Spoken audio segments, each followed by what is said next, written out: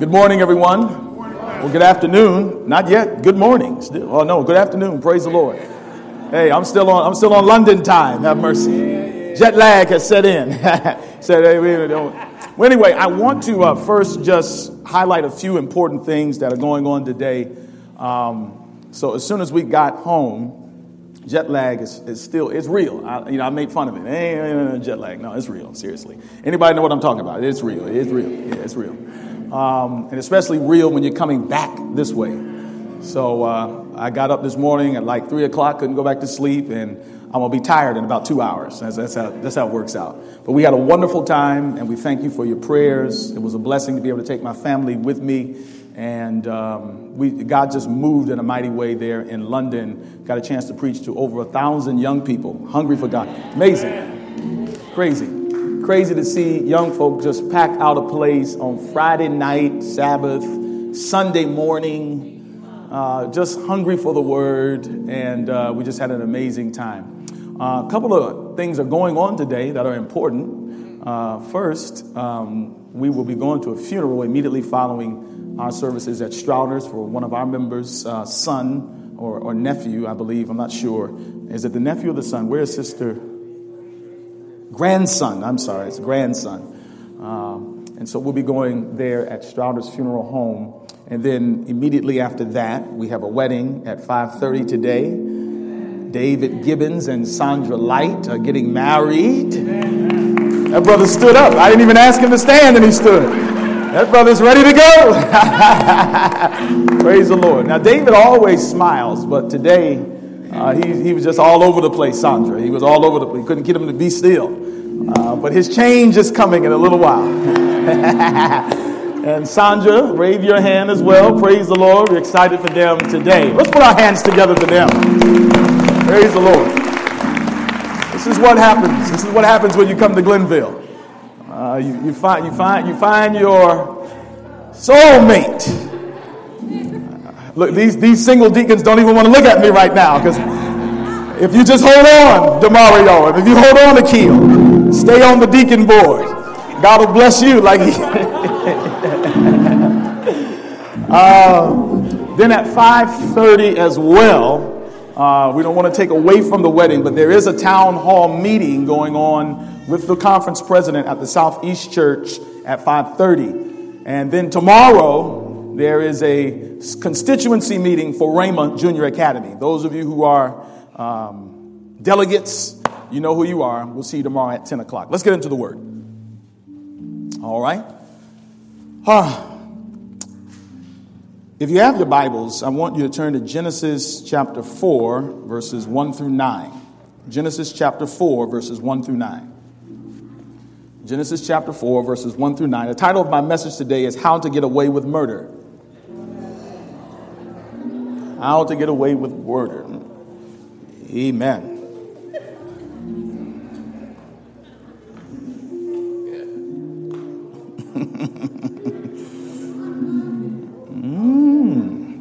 Mercy.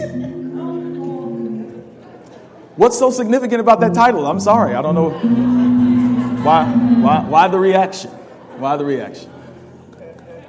The Bible says Adam made love to his wife Eve. Genesis 4 verse 1. Adam made love to his wife Eve. To his wife. Have mercy. Adam made love to his wife Eve. Come on, say amen, somebody. I could preach that all by myself right there. To his wife. Amen. And she became pregnant and gave birth to Cain. What is his name, everybody? She said, with the help of the Lord, I have brought forth a man. By the way, in the Hebrew, this really suggests that she was expecting that Cain, her firstborn son, was to be the Christ. The promise that was made in Genesis 3:15, she was ready for it to be fulfilled. And she assumed that the first child was going to be that seed that came and crushed the head of the serpent. But instead of getting Christ, she got Cain. Have mercy. Don't turn me down, at least in the monitors. Let me hear myself. Give me a little more. Amen. Then the Bible says, with the help of the Lord, I brought forth a man. Verse 2, later she gave birth to his brother Abel. What is the other brother's name, everybody? Now Abel kept the flocks. Watch this, guys. And Cain worked the soil. In the course of time, Cain brought some of the fruits of the soil as an offering to the Lord. And Abel also brought an offering, fat portions, from some of the firstborn of his flock. The Lord, now watch this, guys. The Lord looked with, what does that word say, everybody? With favor on Abel and his offering. Did you catch that? The Bible says the Lord looked with favor on Abel and his offering. Are you still with me this morning? And Abel brought an offering, and the Lord, the Bible says, looked with favor on him and the offering in verse 5. But on Cain and his offering, he did not look with favor. So Cain was salty. He was angry. And his face was downcast. Verse 6, then the Lord said to Cain, why are you angry? Why is your face down? Why are you salty? Why are you mad? You mad, bro? Huh? Why is your face downcast? Verse 7, if you do what is right, will you not be accepted? Do the right thing, bro. But if you do not do what is right, sin is crouching at your door. It desires to have you, but you must rule over it. Now Cain said to his brother Abel, now this is amazing. After all that God was trying to do for your boy, watch Cain's response. Now Cain said to his brother Abel, let's go out to the field. While they were in the field, Cain attacked his brother Abel and killed him. Verse 9, then the Lord said to Cain, where's your brother Abel? I don't know, he replied. Am I my brother's keeper? The Lord said, what have you done? Listen, your brother's blood cries out to me from the ground. Now you're under a curse and driven from the ground, which opened its mouth to receive your brother's blood from your hand. When you work the ground, it will no longer yield its crops for you. You will be a restless wanderer on the earth. Who says amen to the word of God? And so I want to begin our message today sharing with you something that I would describe sort of as a growing conflict in my mind. What I'm struggling with is this: people are getting really hostile to church. Let me say it another way. If you at all are living in planet Earth, you'll discover that when you mention church on the job, people respond not with a welcoming response anymore. Those days are over where people have an affinity or have a liking toward the church. As a matter of fact, what I'm discovering now and what studies are showing is that people are actually indifferent to the church, or most importantly, what we're seeing more now is a hostility towards church and church people. That's what's happening. As a matter of fact, the fastest growing religion in the United States of America right now is atheism. This country that was sort of rooted in Judeo-Christian principles. Pilgrims came over here from England. They were tired of religious persecution. Said, get here, man. We're going to let people worship as they please. But in the DNA of the United States is Christian principles, period.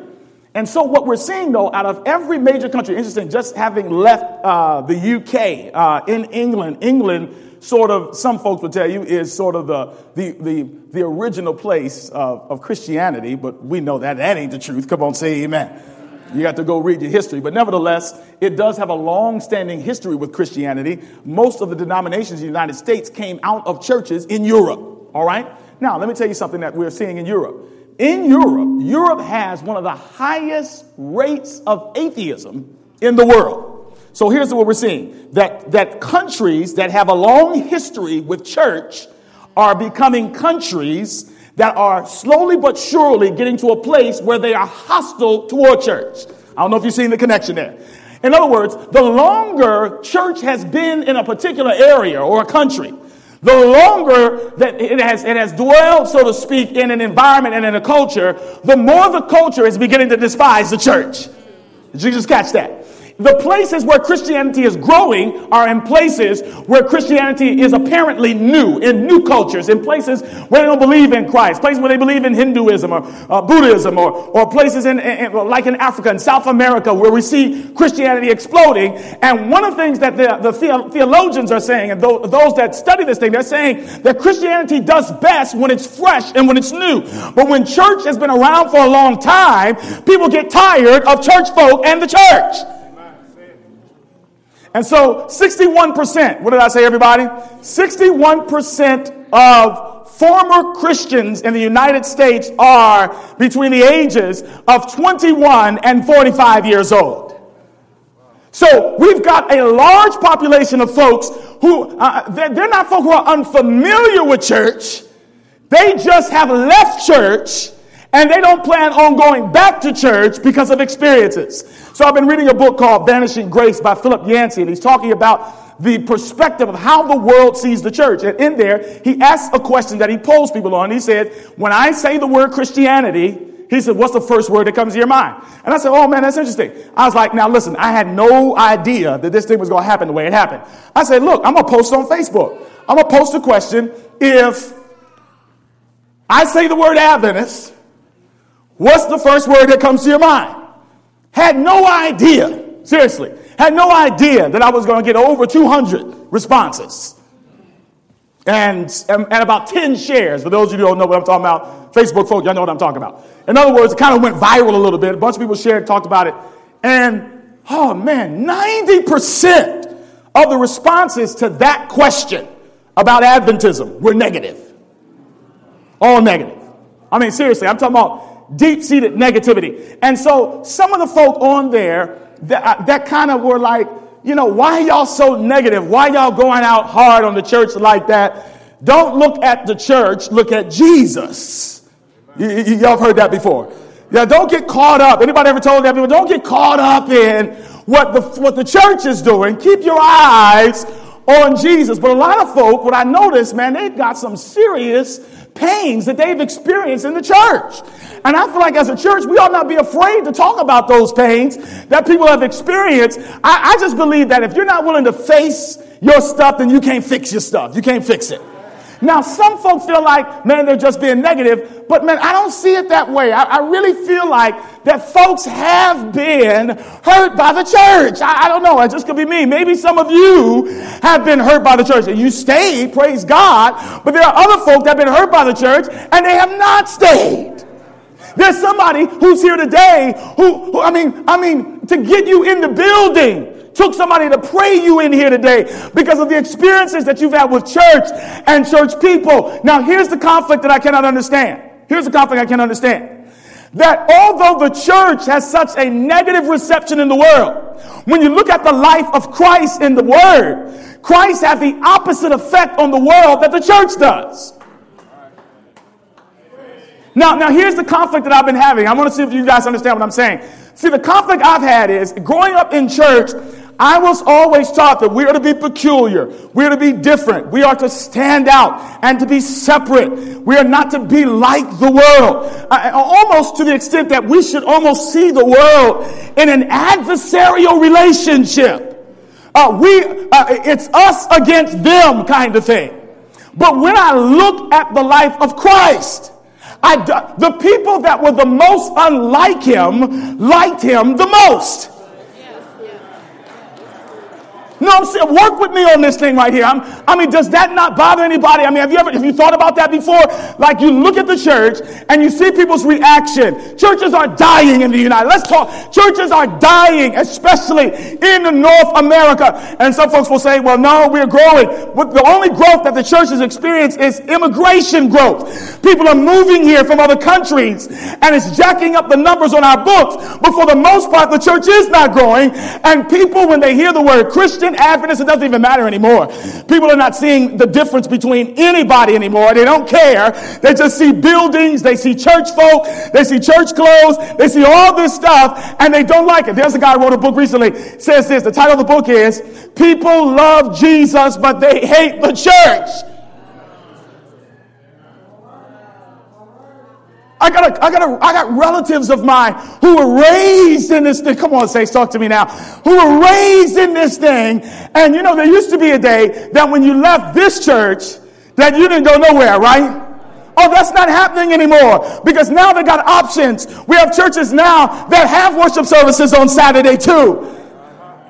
So they're just looking for somebody to love them, and they're willing to even abandon what they grew up on simply because they've experienced so much pain. And I know some of them are a little off base. Some of them are just going too far. I know we can make that excuse, but brothers and sisters, maybe a few, but there are so many. When I look at the books of Glenville, you're talking about 1,400 members on the books. All those folks ain't dead. All of those folks didn't move out of the country. All of them didn't transfer membership. Some of these folks, you see them, they're out in the city of Cleveland. I run into them all the time. Hey, Pastor Evans, how you doing? I'm your member. Where have you been? I don't understand. I grew up in Glenville. I mean, this is the thing we're hearing, and it's not just a Glenville thing. It is a world thing. People are growing. Don't be mad. Let's just face it. If we're going to fix it, we're going to face it, right? People are growing tired of church. Now, I'm going to tell you the kind of guy I am. I'm the kind of guy, I ain't going to leave. I'm too scared. I'm just being honest. I'm telling the truth. I'm telling the truth. Some of you are just like me. If you, some of y'all didn't leave physically, but you left spiritually at some point in your life. Then there were some of you who actually left and you came back. How many are glad that you made it back in light of all that you've been through and all the stuff that happened to you? Praise God for your journey. But understand what I'm saying. And I've studied somewhere in the Spirit of Prophecy where Ellen White says that there are many souls that are not going to come back to the denomination before the coming of Christ because they cannot handle the pain and the grief that they have experienced in the body of Christ. Brothers and sisters, I'm not making up stuff. I've talked with people that have experienced molestation and abuse and torture in the body of Christ. And let's not beat up on these folks. We've got to find a way to change this dynamic where people like Jesus, but they don't like the church. It shouldn't be that way. Think about it. In the Bible days, Jesus attracted the people that we repel. No, honestly, talk to me now. Did Jesus attracted prostitutes? Jesus attracted sinners and publicans. As a matter of fact, the disciples, Lord have mercy, Jesus. Thank God. A buddy of mine the other day, he posted on Facebook how some preachers try to water down Rahab's occupation. Dwayne Dunkley, if you're watching, man, thank God for that revelation that God gave you. He said, man, he said, don't water down Rahab's occupation and call her a madam. He said, call it as she is. Rahab was a whore.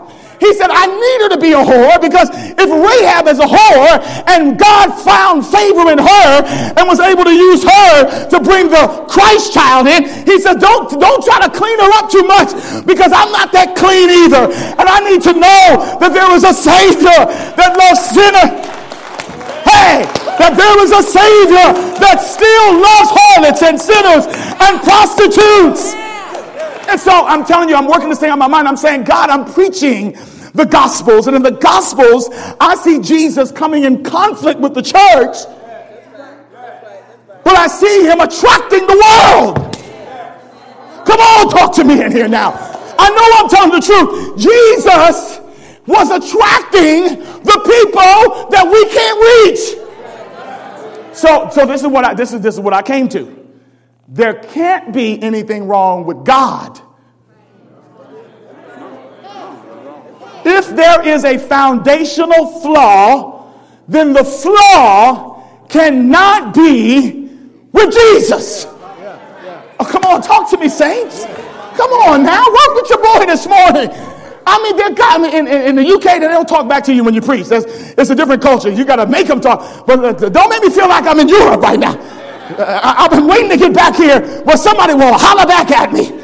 I missed Reggie. Can you imagine that? I missed Reggie. I said, I need somebody to holler back.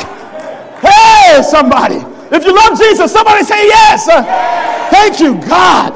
So the thing is that that doesn't make any sense. If the church is supposed to be the body of Christ, then the church ought to relate to the world the same way that Christ did. And so I said, now what is the problem? And the problem is in Genesis chapter 4. And it started with Cain and Abel. That's where it started. The first baby, this is amazing to me. The firstborn baby was a murderer. Sin ain't no joke, man. I mean, Adam and Eve just ate something they had no business eating. Their baby. I bet they wished that they would have been fruitful and multiplied before they sinned. At least somebody would have been holy in that family. But outside of the gates of Eden, the Bible says that an angel with a flaming sword, after Adam and Eve had been kicked out of the Garden of Eden because God said they cannot continue to partake of the tree of life and have sin in them so that sin will not exist forever, God had to evict them out of the Garden of Eden, and he placed an angel there with a flaming sword so that they could not get in. And under those circumstances was Cain born. Yes, sir. Yes, sir. First boy. Now you know that Cain had a good upbringing as best he could. Now I know some of you are good parents, and Adam and Eve did sin. But you're talking about being raised by Adam and Eve. Lord Jesus. Lord, I'm feeling that right now. Can you imagine? You see, it's one thing. See, I love to sit at the feet of my parents and hear them talk about Jesus. But can you imagine Abel and Cain sitting in family worship and seeing their father's eyes water with tears as he begins to share with them what life was like before he sinned, talking about the days when he looked at God face to face. I mean, do you see the profundity of the warning that he could have given his sons? Sons, do not do what I used to live in there. Their upbringing, Lord have mercy, was second to none. I mean, he had broken, grieving parents. Yes, they had sinned, but they had confessed their sins. God, they had seen the leaves. He showed them the leaves. We covered ourselves in this mess. Can you believe how dumb we were, Abel? Can you believe how dumb we were, Cain? We were so foolish and we lost all of this. The reason why flowers are fading and the reason why the leaves are browning, the reason why the animals are not at our dominion and controlling is because of what we have done. Can you see Adam, his big burly, the size on his knees in front of his two sons, begging them to accept God as their Lord and Savior? Then on top of that, they now saw their parents dressed in animal skins. I can see Cain saying, why y'all wearing that? I thought, Daddy, you told me that there was a day where you walked with no clothes on, that the light of God's presence covered you. Why are you wearing animal skins? He said, oh, let me explain to you. He says, this animal that was slain, hear me today, to cover your mama and daddy is a symbol of what is to come. And we wear these, we slay these lambs so that we can be reminded that there is going to be a Savior. There will be a Savior. He is coming, and one day he is going to fix the mess that we made. My God. They had the story. But yet, one day they came to worship God. Ellen says that they would come before the Garden of Eden at the place where the angel with the flaming sword stood is where they would come and worship. The family came.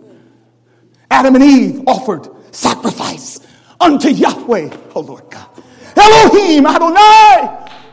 Look at the tears in Adam's eye. Every time Adam gets in God's presence, when I gotta get a praise in here. When you done came out of something, when you should have been dead and God spared, your life. When the weight of the whole world is on your shoulder because of your sin, and you're able to, I cannot see Adam with his lamb slain with no tears in his eyes. I can't see it.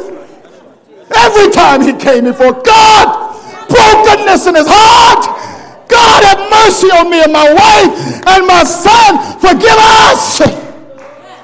Even so, come, Lord Jesus.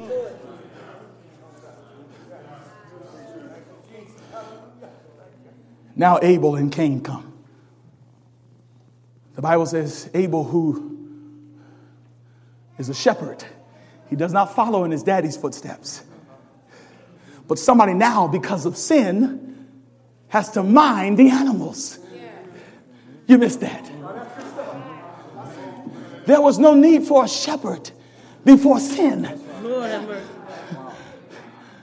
Because the animals didn't need to be minded. So now, under his care, he has to care for lambs from beginning to end. And he is the source of worship. He has got to take these lambs. And the Bible says that they both go to worship God. They both are there at the appointed time. They both bring a sacrifice.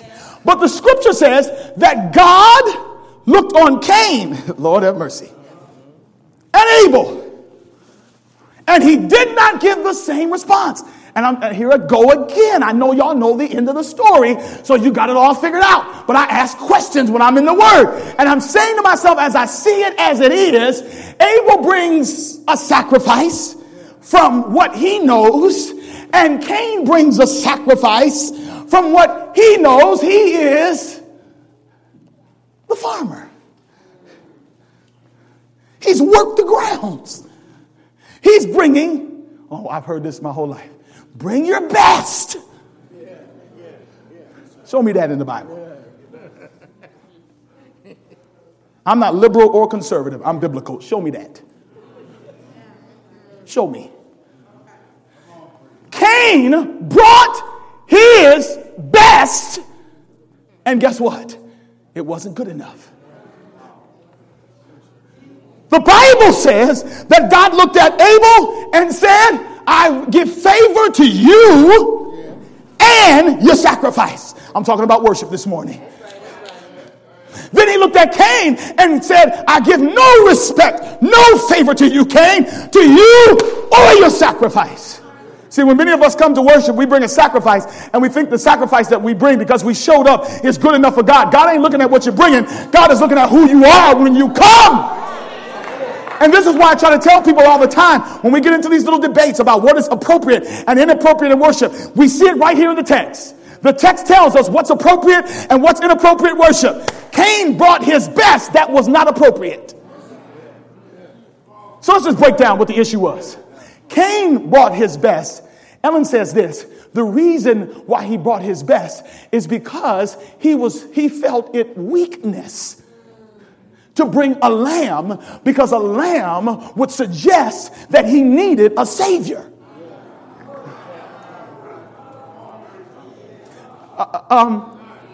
Media team, put these slides on the screen for me. Put these slides on the screen. Cain worship. Listen to what your girl says. Those who feel no need of the blood of Christ, who feel that without divine grace, they can, by their own works, secure the approval of God, are making the same mistake as did Cain. If they do not accept the cleansing blood, they are under condemnation. We are not to bring our best to God. Let me tell you why that is an appropriate statement. Because it presupposes that our best is good enough to appease a holy God. It is the highest level of arrogance that can't even be seen in a human being to somehow think, let me break it down for you, that if I keep the Sabbath, God will be pleased. That if I eat meat at home but don't eat it at church, God is happy with that. That if I don't go to the movies, but I watch movies at home, God is pleased. That if I know the commandments and know which day to worship, I'm here right now. Y'all know we're here, right? If I pay tithe and offering, and notice, even Ellen goes so far to say he thought that he was doing God a favor because of what he was bringing to the table. Now, here's the problem with this.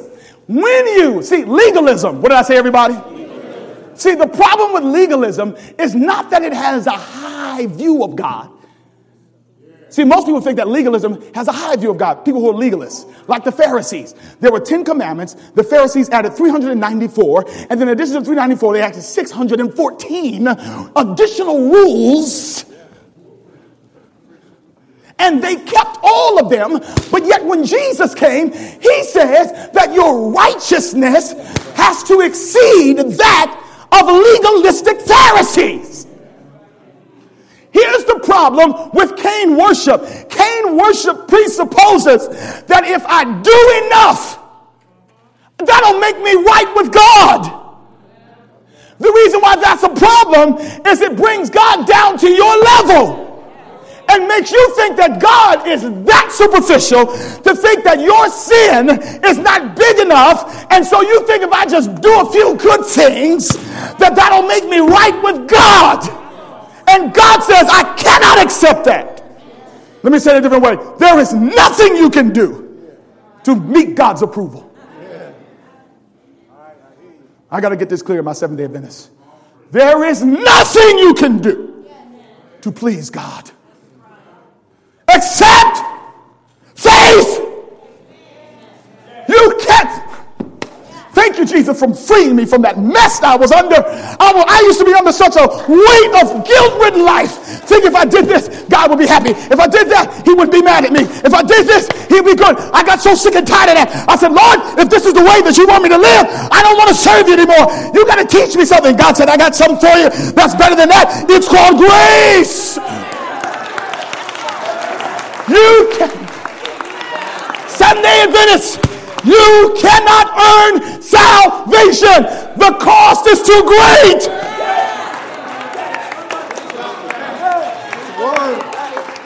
Can I help somebody today? Stop trying. Start trusting. Hey, God. Hey. Some of you, your whole life, you feel guilty over stuff that's not even sin. Go to the next statement. Cain thought himself righteous. Jesus.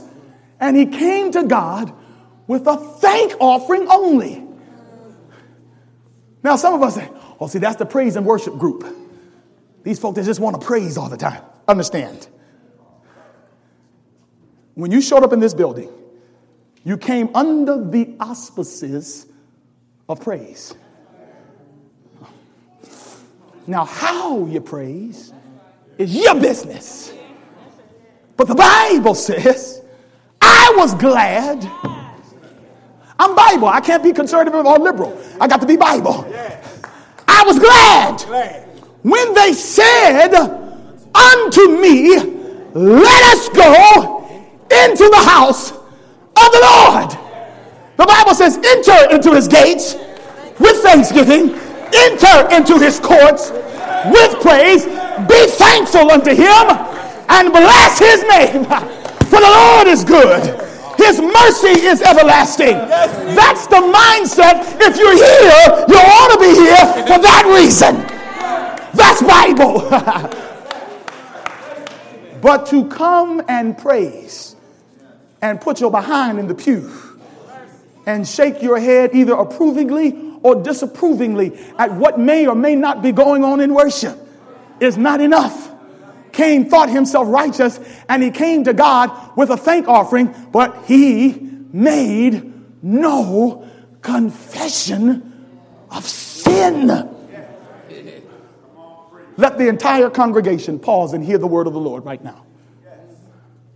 Cain's problem was he wanted God to look at what he brought and say, good job.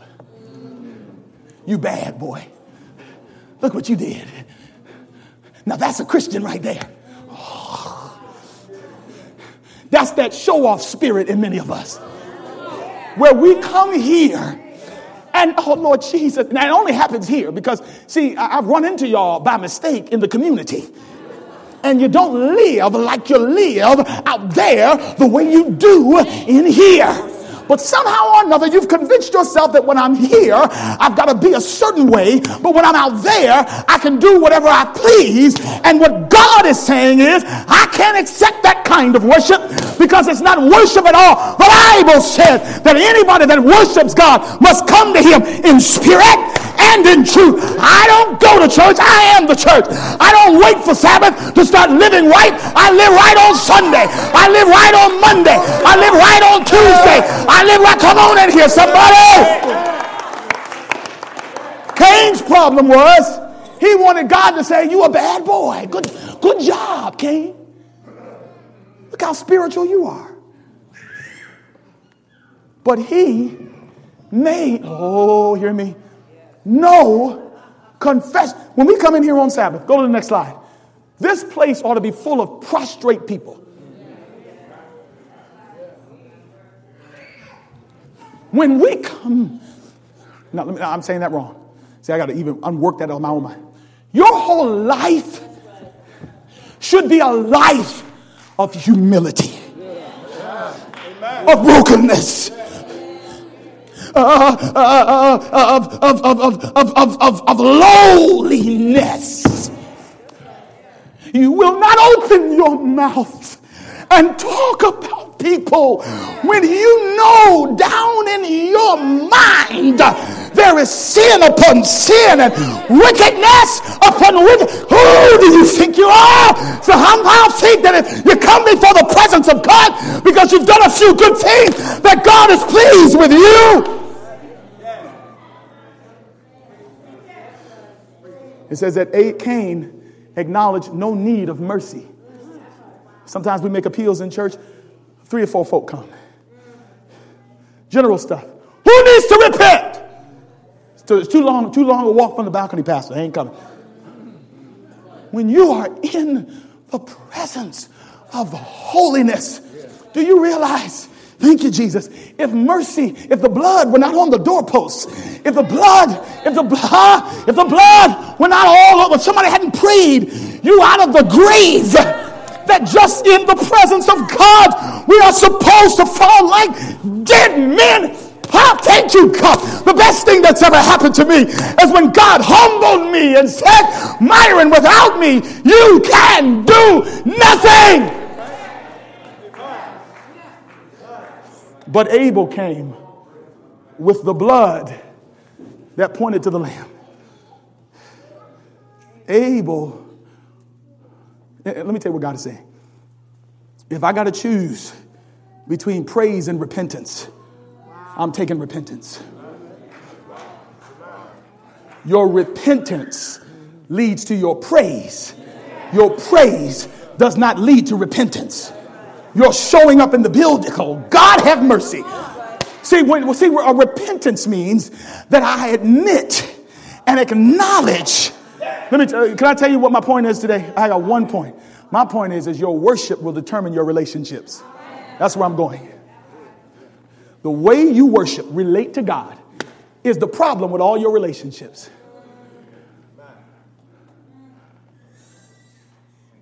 Go to the next one. I got to move. He came, Abel, as a what, everybody? Confessing himself what? When you bring your hips in here, get your nose out of the air.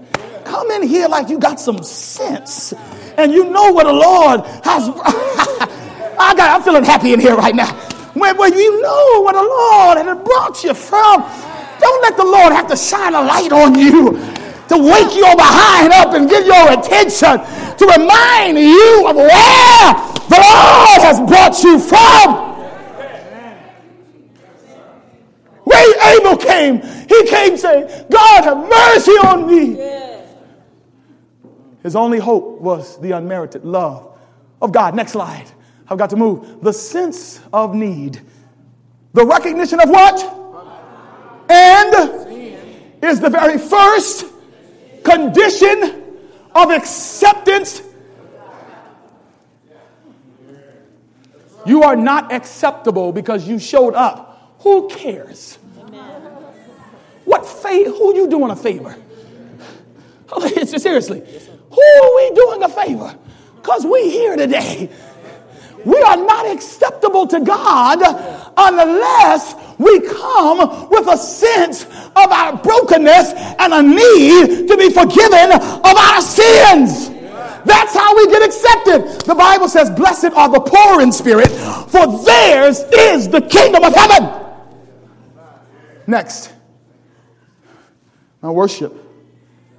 Now here's it. Now, can I end this thing now? Now here's the mind-blowing thing. See, because we know the story, we would naturally say, yeah, Cain wasn't right. He ended up killing his brother. But you know what precipitated killing his brother? His worship. Oh, you missed that. Okay, all right, wake up. Worship came before murder. Your worship is the antecedent. It is the first step. What did I say, everybody? It's the first what? Yeah. Oh, come on, get this in your mind. How you relate to God, worship, is what dictates how you treat people. Now, let me help you out. Because we've got this new thing now. Don't judge me. Everybody judging. Now, we are not to judge the world. But the Bible says that the saints are supposed to judge each other. Now, can I tell you how we're supposed to judge each other? Some of y'all don't like this. Can I listen to me? Can I tell you how we're supposed to judge each other? See, by us sitting in here and praising the Lord, we can't make an assessment on who's holy or not. Do you hear me? But you know how we can tell if you're holy? By how your relationships are with people. How you know what my relationship is like? Because I'm looking at the way you treat folk by their fruit. Let's make a new rule in Glenville that you cannot claim holiness if you are not loving.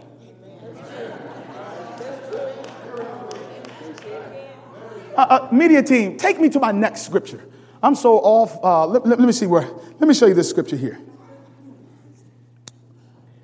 Go to the next slide for me. The 4 levels of relationship. Before we do that, I want to show you something. Go to John chapter. I'm confusing you. Go to John 13, 34 and 35. Do that first. I need to do this first. Now, the question is, Percy Woods, the question is, do the people of the world that say can't stand the church? Remember what I talked about earlier on in my message? Church folk, judgmental, hypocritical, fake, blah, blah, blah. And the number one thing that folks said about Adventists and that whole thing was they are judgmental, hypocritical. That was the number one thing. Out of 200 respondents. I mean, I know it wasn't scientific, but it is what it is. We are. I am. Anybody said they ain't judgmental, you're a lie. Let me ask you, have you ever looked at somebody and had an opinion in your mind that you didn't express about what you saw? It's human nature. All the time. All the time. Now watch this. The question is can people make a determination about the church based on our relationship with the world? The answer to that question is here in this text. The Bible says, a new command I give you. Love what? As. Now, on that right now, everybody ought to go to hell. On that scripture alone, we're all damned. To love folk as we've been loved. Who then can be saved? Except the blood of Jesus. But let me keep reading. So now listen to the intensity of this scripture. You must love one another. This is no option. We're not doing this. I like them, but I love them, but I don't like them. Go to the next scripture. Here it is. By this know that you... Now, so the question comes again. When I say Adventist, what's the first thing that comes to your mind? And on that list, not one person said love. And I can't wait to preach over these next few weeks because many of us have this view of what it means to be an Adventist. Let's talk Bible. The Bible says that the world has a right to determine that you are or are not a follower of Christ based on not what day you keep. Run around here talking about we peculiar. Why? Because we don't wear certain stuff. Get out of here. Are you serious? To conceive that because your skirt is long, that will be an announcement to the world that you love Jesus. I don't eat meat. I'm God's child. What? How foolish is that? Almost tripped. Doesn't it sound foolish? We worship on Saturday. We are God's people. And so some will say, well, but Ezekiel says that the Sabbath is a sign. It's not a sign for you. It's God's sign. Your sign is, well, here it goes. By this will everyone know that you are my disciple if you love. Oh, yeah, I'm on. Yeah. You feel the strut, right? Oh, I'm feeling good right now. I'm preaching the word. Oh, I know I'm preaching. You don't have to talk back to me today. I'm walking in humility, but sometimes you know when you're preaching the word. The Bible says that by this, by what? By your love. What kind of love? The kind of love that I love you with. You must love one another by this, by what? By the love that I gave you. How? Only by the Spirit of God can we give that kind of love, because ain't nobody in here that holy. Now, there are 4 levels of relationships. Put that slide on and let me close. There are 4 levels of relationships. 4 levels that we play with in the church and call it love when it ain't. 3 of them are not, 1 is. 4 levels of relationships. Let's go very quickly. Rejection. To refuse and deny to be in relationship, and this is rooted in pride and pain. There are many of us who have relationships with people where it's just straight up rejection. I don't like them. Can't stand them. And a lot of it is grounded in competition. We're this group. We don't hang with the praise team. Oh, those new members. I don't roll with them because they with the pastor. Just flat out. White folk? I don't fool with white folk. Gay people? Are you serious? It's an abomination. So is lying. So is a haughty spirit. So are feet that are quick to mischief. Proverbs 6. I'm in Bible. I know when I'm preaching the word.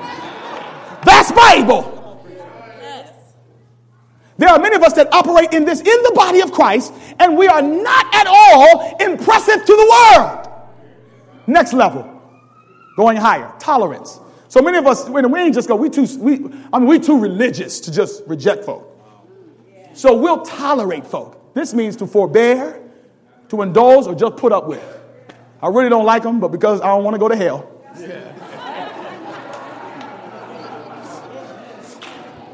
And then you're real mad when you come in church and the only seat left is the seat next to the person that you're tolerating. Go to the next slide. This is what the tolerant person says. I'll put up with you, but I won't like it. My heart won't be in it. I won't ever be real around you and take down my walls. Oh, Lord, this is the church. Lord, help us. We don't do anything to harm them, but won't do anything to help them either. Yeah. Oh, yeah. I'm preaching the word today. I'm using my time today. Oh, thank you, Lord. Help me, Lord. The Lord beating up all on your boy today. Yo, is that the truth? Oh, come on, talk to me today. Am I the only one? No. Huh? Now I ain't going to spit on them. But I ain't going to go out of my way to speak to them. Tolerance. Next level. Acceptance. Now, I told you the first three levels, neither one of them is acceptable before God. Acceptance. This is acknowledging, recognizing, or approving someone. Now go. These are those of us who think we're doing all right. Go to the next slide. This is what they say. I realize I've been wrong in keeping you at a distance. You know, there was an all-night prayer meeting. They feel convicted. Or, no, here it is. After this sermon, they're convicted. They got to do something now. They're under conviction. Many of us live in conviction. That's the neighborhood that we live in. But we have not moved to the next step, conversion. And then there's a step after that called commitment. We live in conviction. That's where we live. We just, oh, Lord, I know. And we think that that's okay with God. Just because your conscience bothers you about it, you think that's pleasing to God. And so this is what the accepting person says. I realize I've been wrong in keeping you at a distance and not attempting to get to know you and treating you as a category instead of a unique person. A category, you know what I mean? The young folk, the old folk, New Glenville, Old Glenville.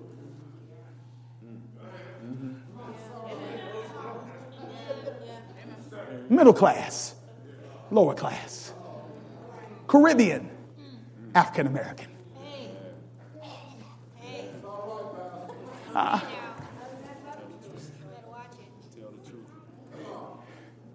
I acknowledge you as a son or daughter of God. Go to the next one. Oh, here it is. I accept you as you are at all times, not just when you comply with my expectations. I accept your differences. I'll sit beside you, share a meal with you. I'll listen to your music and let you speak in your own language. Go to the next one.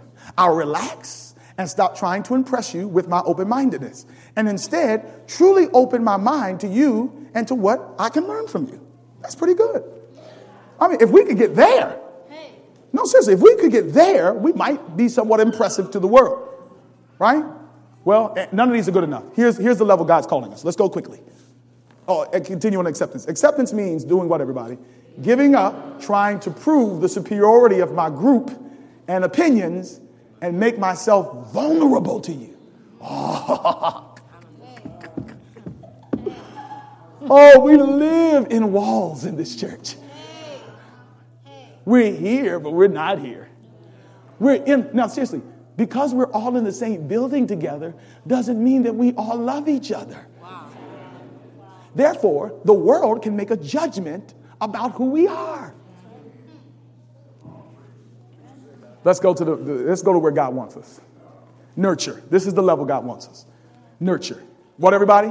Nurture. To care for, to look after, encourage, and support. Nurture is an expression of love that doesn't merely receive the other. It pours itself out for the other. Go to the next one. Nurture doesn't just tolerate, but sacrifices for the other person. This is what a nurturer says. I will protect you and bless you.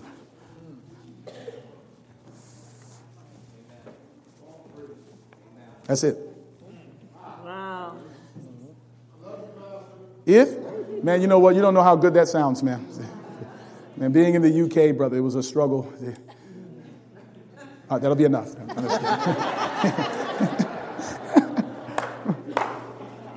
Yo, but no, seriously. You in one of them levels. And let's be honest. The stuff that we call love ain't love at all. Why are we trying to build a place of grace? Why has the Lord told me in London, he says, I'm delaying. He said, I could have given you the money to start building right away. He said, but just like the children of Israel had to wander in the wilderness for 40 years before they went into the promised land, there's some stuff I got to get out of you.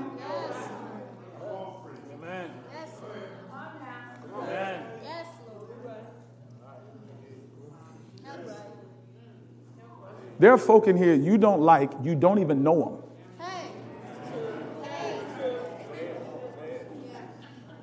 them. I'll just use me. There are some people who don't like me. You don't even know me. I'm a big boy. I can take it. You don't even know your boy.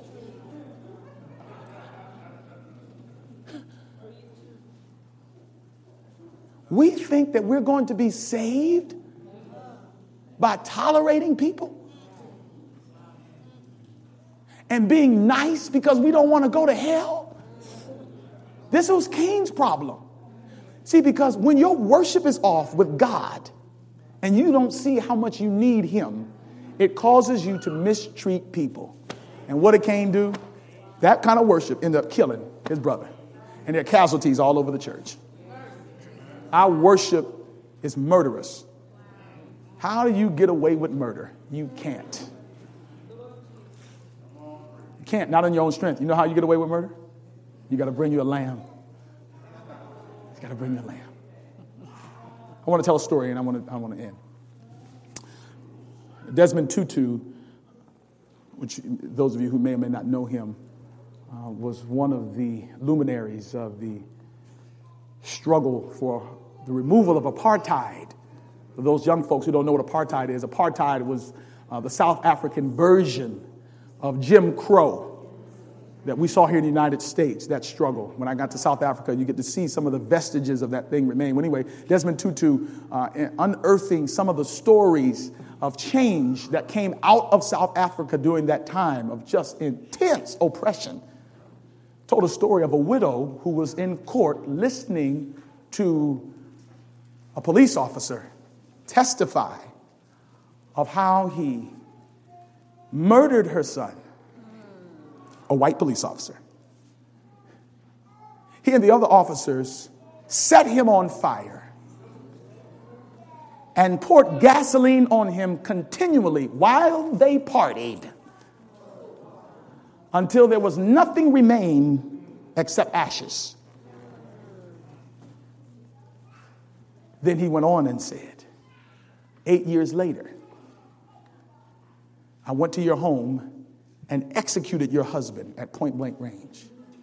If that wasn't enough, they took him, bound him to a pole, poured gasoline on him, and burned him in front of his wife. Just before he was killed, he looked at his wife and said, "Forgive them."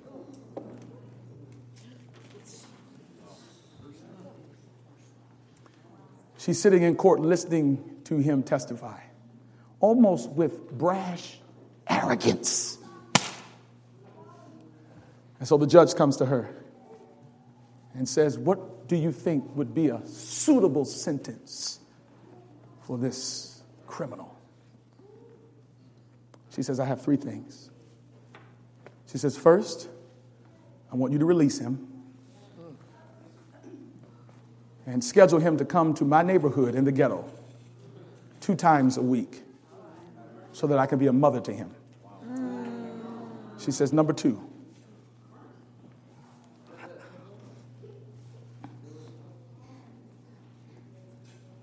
have mercy, Jesus. When he's done, I want him to take me to where he put the ashes of my son and my husband and help me dig up those ashes so that I can give them a proper burial." She says the third thing is to show him that I mean what I say. I'd like to embrace him right now in this courtroom and tell him that he is forgiven. A look of utter terror etched on his face. He began to tremble like a drunken man uncontrollably. That widow took her slow steps, marched up to the podium, and reached out her arms and grabbed him. The story says, this is the part that blows my mind, that while she was hugging him, the entire courtroom broke out singing Amazing Grace. How sweet the sound. said that the officer was so overcome by the love, tears flowing down his face, that he fainted under the total saturation and permeation of love that was felt in that room. That's impressive. Not your red books, not your day of worship, not your clothes, not your food, your love. That stuff gets the world's attention. That stuff sends chills up my spine. We got some work to do. Is there anybody here today that needs to be reminded that, like Abel, I won't treat folk right unless I recognize how much I need the Lord? Go ahead, Willie. Is there anybody here today, as you look at your life, you can say, I need thee, oh, I need thee. Every hour. Oh, bless me now, my Savior. I come to thee. Now I want the Holy Spirit to work. I want him to work. I have prayed early this morning on the flight back for there to be a breaking in Glenville today. There is a spirit of Satan trying to come into this church on account of things that have nothing to do with our salvation. How folk worship, whether we got a woman coming, are we going to eat meat or not eat meat? What did they do to me 25 years ago? Should I forgive them? God told me, he said, Myron, tell the people that it is an attack from Satan to get our minds off of our need of a Savior. These things, listen, saints, there's going to be so much change between now and the coming of Jesus. Do you realize that? No, trust me, I'm not talking about stuff I'm doing. I'm talking about the changes in your life. God is not going to let you be comfortable and be saved. Anybody know what I'm talking about? I mean, he's going to put you through changes. But here's the problem with Cain. God came to him twice and he would not repent. He said, Cain, what have you done? No response. Cain, where's your brother? I don't know. Am I my brother's keeper? And God told me there is a spirit of unrepentance in the house of God today, and it must be broken. Many of us come here and we have not repented of things that we have done and don't realize that the same God that banished Cain will banish you by grieving his spirit. If you do not confess your sins, he will not forgive them.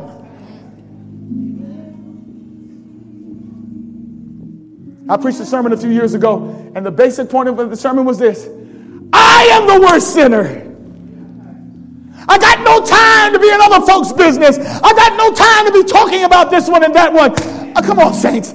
I need the Lord. I need you. I need thee every hour.